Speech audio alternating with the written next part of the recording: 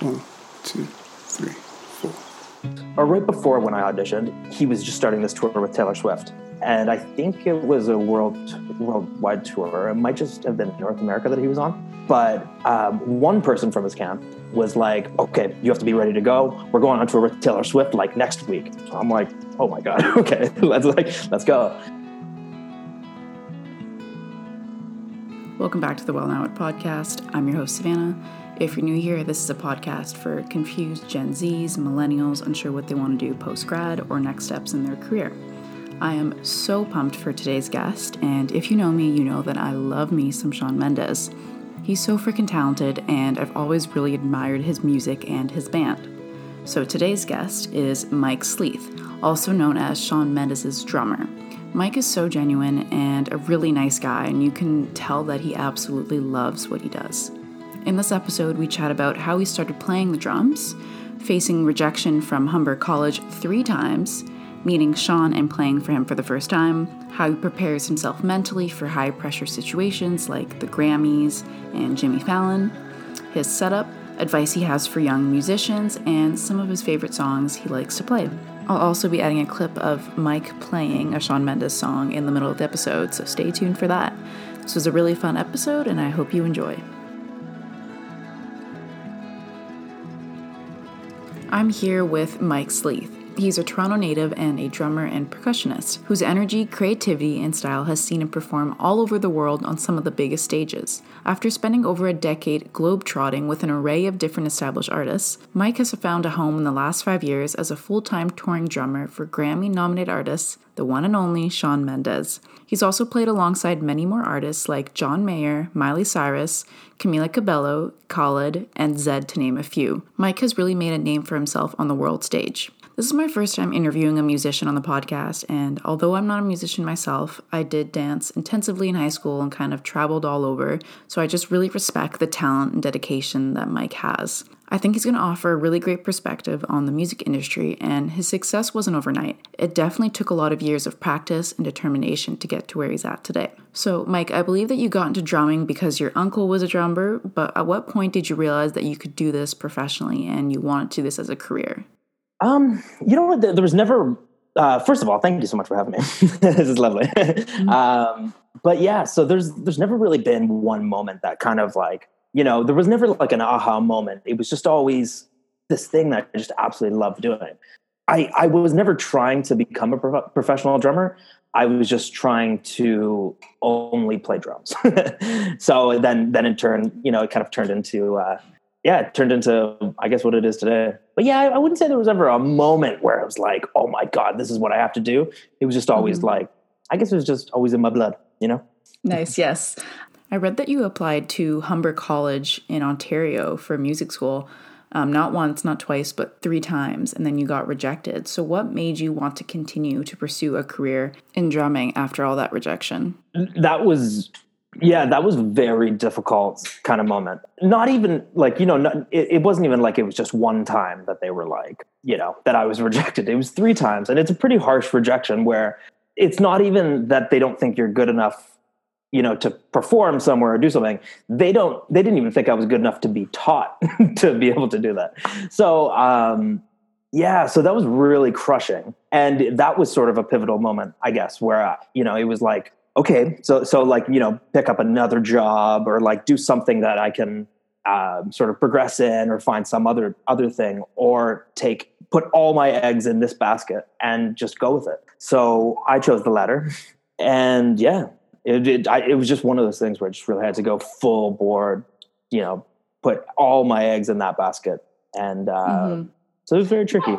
Yeah, I can imagine. And I'm wondering about schooling and being trained. Like, how common is it now? Like, the musicians that you work with, how common is it for them to be trained?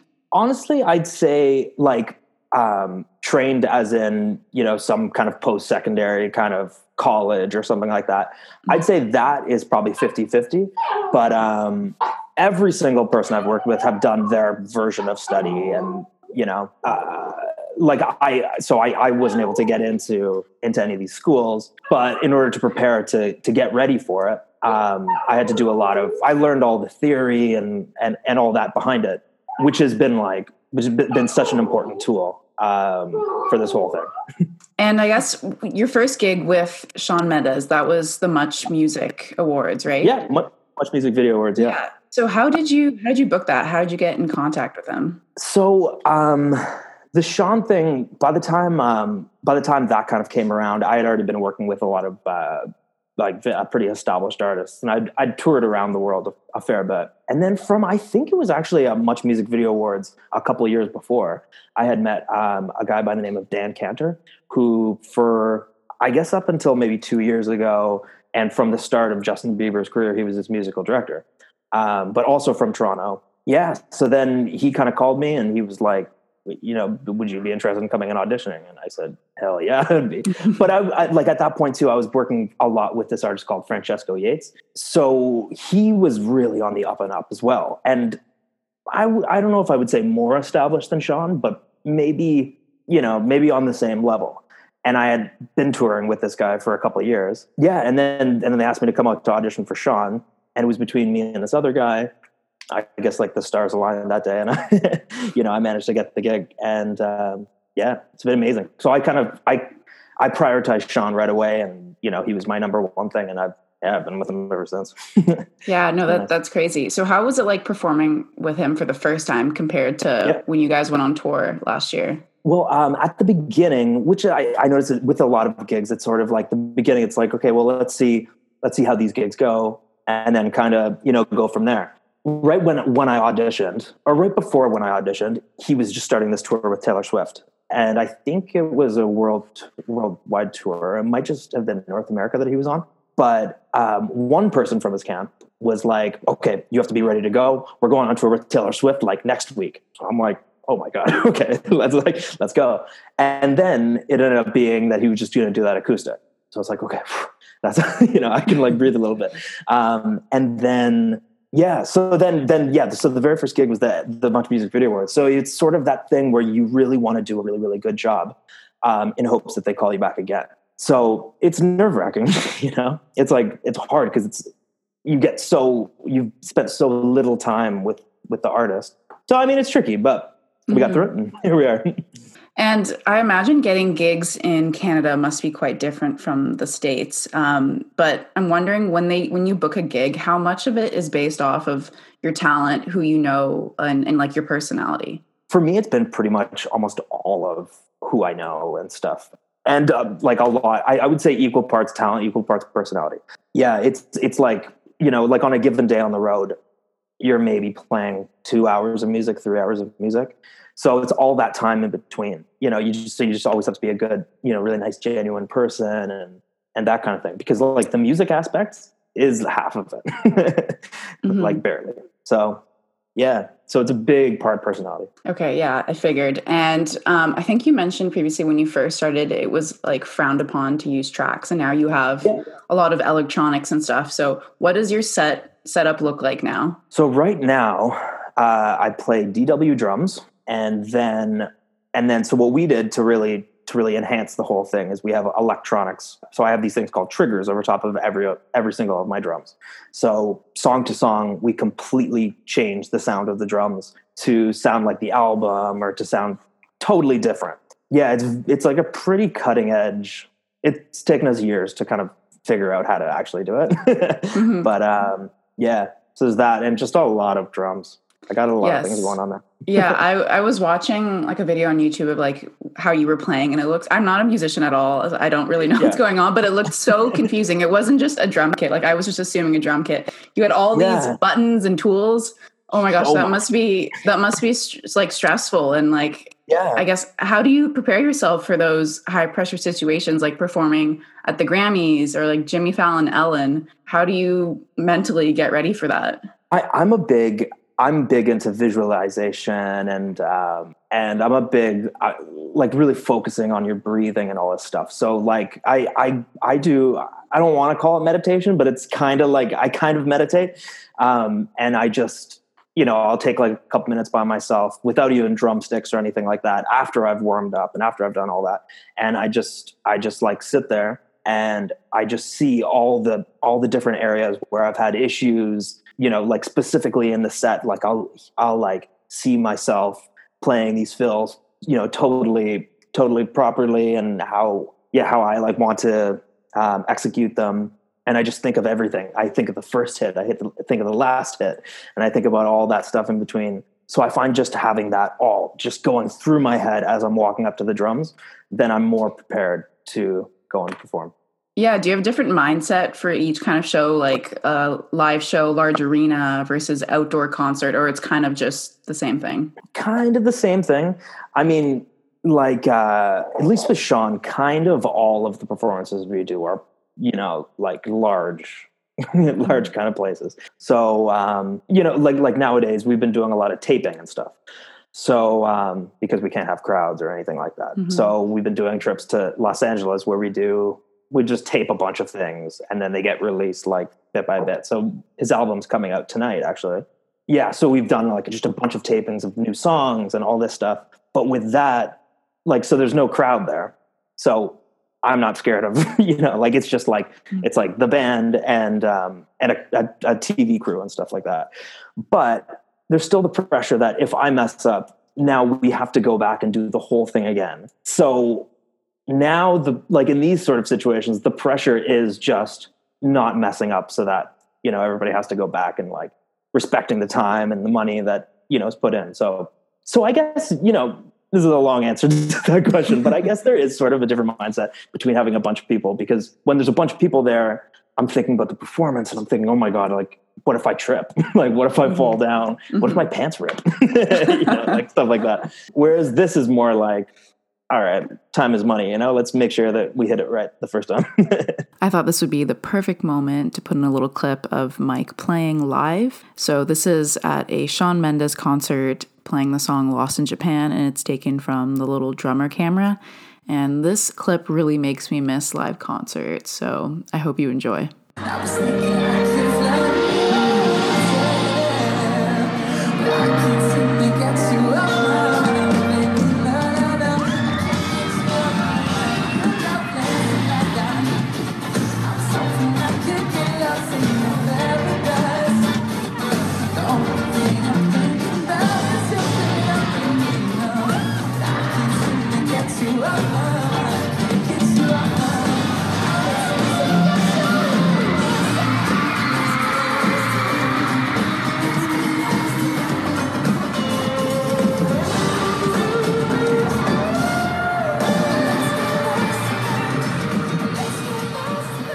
Exactly. And I was watching the documentary that came out a few weeks ago. It was amazing. It was so nice to see our behind the scenes stuff. So how is it going from traveling the world, going on tour, and then trying to go back to this normal life, like since COVID? And how often do you guys get to practice together? So I guess as soon as like this COVID thing really like hit, everything just stopped. We weren't supposed to do too much this year anyway, aside from a bunch of festivals and stuff. But yeah, I mean, it's been weird. I've done all kinds of things that I wasn't normally going to do. Like I proposed to my girlfriend. I got a dog. What else? Now we're looking at like houses and stuff like that, which like normally I wouldn't, so it's like sort of weird because now I'm like living just not a normal life, but like doing the things that normal people kind of do.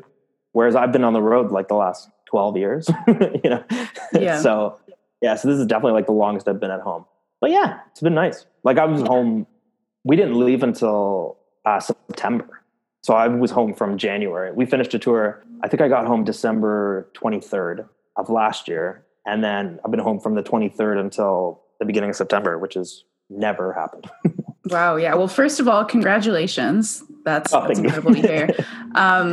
And how long are you going to be, do you know how long you'll be working with Sean for? Do you have that sense of like job security, or do you have like a backup plan just in case things don't work out? Because it's COVID. We don't know what's going on. Yeah. I mean, as of now, I think so. As of now, like I think I'm like as secure as I think I can be, but who knows what, I who could have predicted this whole thing. Right. So, I think for the next couple of years, it'll be okay.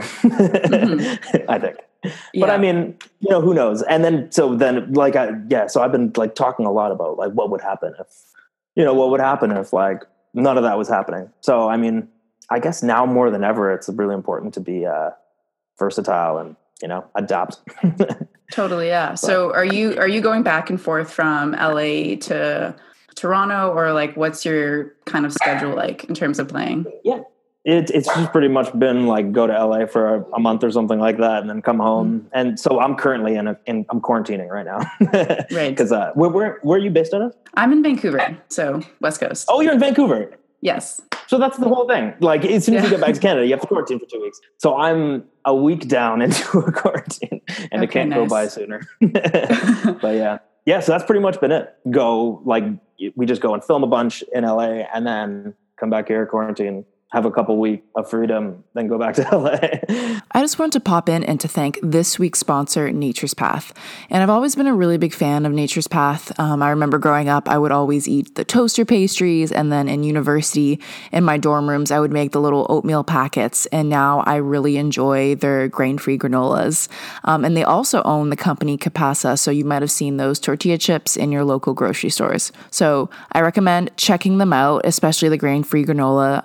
It's really delicious. So you can find them at naturespath.com. Now back to the interview. Yeah. So, how's quarantine been for you? Are you still practicing every day, or like, does it something you ever get sick of, or you just love playing? I don't know. I'm sorry if that's a stupid question, but no. No, I just love playing. Like, I really notice if I don't play for a couple days, I get really bad. And I notice my whole mood is based around off how good I feel I am on the drums. So if I don't think I'm sounding good, and if things aren't working, every other aspect of my life becomes horrible. So the best way for me to be happy is to keep up my like practice and all stuff. And I'm playing loads of guitar. Really? Who'd have thought? Oh, amazing, yeah. Awesome. Yeah, I was wondering, like, what other instruments do you play? Because I think I read that you described yourself as like a blue-collared musician. You'll get the job done. Or so, have you considered like songwriting? Like, do you write any of your own music, or what do you do? I don't mind writing like joke songs, but as far as writing like a real song, I don't know. I'm not that deep. Yeah. What about your songs with like Sean? Like, does he come up with the percussions and stuff, or do you guys collaborate? How does that work? Well, for his songs by himself, yeah. So he comes up with all of his own kind of stuff. So like on this last record, I believe he just went in and just quarantined kind of in upstate New York, and he just wrote the whole album with like two other guys. But then like the live stuff, that's where I get to be kind of creative, and we like bounce off ideas. And his musical director is very drum oriented. So all of the arrangements we always start with drums and put together what, kind of sounds good, and then sort of try to fit everything else in after that. Okay. Yeah. So how long does it take to perfect a song like all together with the entire band? It depends. It totally depends on the song. Like there's been times where we'll spend days on a song and then go back and totally change it all around and do all this stuff. So it's so case by case. There's some songs that just like you play it once and it's like, all right, there it is. Does anybody want to add anything? And we're like, nope. Okay, here we go. Moving on. So it's like, yeah, it really changes. But a lot of his music is difficult because a lot of times there's not actual drummers on the albums. It's like, it's just a series of different samples put together. So like the thing that like the snare, that's like the big one that goes kind of in the middle that always, yeah, whatever. That's that one. So a lot of times that wouldn't be an actual drum. It's just like a clap and like some other things. So the challenge is always trying to replicate the song and make it sound like the song, but make it sound energetic live. So yeah, so that's a big challenge as well. Okay, yeah. And I was wondering, what are your kind of like 3 favorite songs to play? It doesn't have to be Shawn Mendes, just in general. What are your favorites? I'd say probably number 41 by Dave Matthews Band. That's up there. I really like a song called 7 Days by Sting. That's one of my go-tos. Nice. And what's another go-to? I'm going to say another Dave Matthews Band one. I love playing the song Dreaming Tree by Dave Matthews Band. Okay, I'll have to check those out and I'll slide them into the interview. So Mike, what advice would you give for young musicians kind of starting out in their careers, aspiring to achieve the same heights that you have? What would you say there? I would say just really focusing on your craft and making sure, you're well-rounded and can play a series of different styles of music. And, and have a good understanding of, like maybe a recording program or something, like literally just diversify yourself as much as possible. If you can figure out how to sing, like if you can figure out any other instrument, literally just like as much as you possibly can. Yeah. These are all like everything is just a tool that makes you more valuable. Mm-hmm. So like, it's not, I don't think it's as beneficial to be the guy who's amazing at doing one thing. It's better to be somebody who's, diversified and can do all kinds of different things well, I think. Yeah. So I would say just, like really focus on your craft and be a good person. Work hard. Awesome. Yeah. And last question. What are the top mistakes that you would say that musicians, not just drummers, but what are the top mistakes you think that they do in general? The ego thing is definitely a big red flag. I know a lot of people that wouldn't work with anybody who, really let their egos shine. And, it's something that you can really, but you have to be confident, but without an ego and like arrogance and everything like that. So it's always really important to stay humble and to, stay humble. And not be a dick, just be nice. Good to know. Yeah, those are some great tips. But I want to thank you so much, Mike, for coming on and sharing your story. I love watching you in the documentary, and I've seen you in so many videos. You can totally tell how passionate you are about drumming, and it's very captivating to watch. So thank you again for giving a little bit more insight on the kind of the music industry and being a drummer for a huge pop star. For sure. Thank you so much for having me. It was lovely chatting with you. And that was Mike Sleeth. Thanks so much for listening. Make sure to follow my Instagram at wellknowitpodcast, where I'll be posting some videos of Mike playing. And finally, I also want to give a shout out to my good friend Liam. He is a singer-songwriter as well, and he's got some great hits, and I'll link him in the show notes. I personally really like Moonlight and Dance With Me, so that's Liam Harris. Anyways, thank you so much for listening, and I'll see you next week.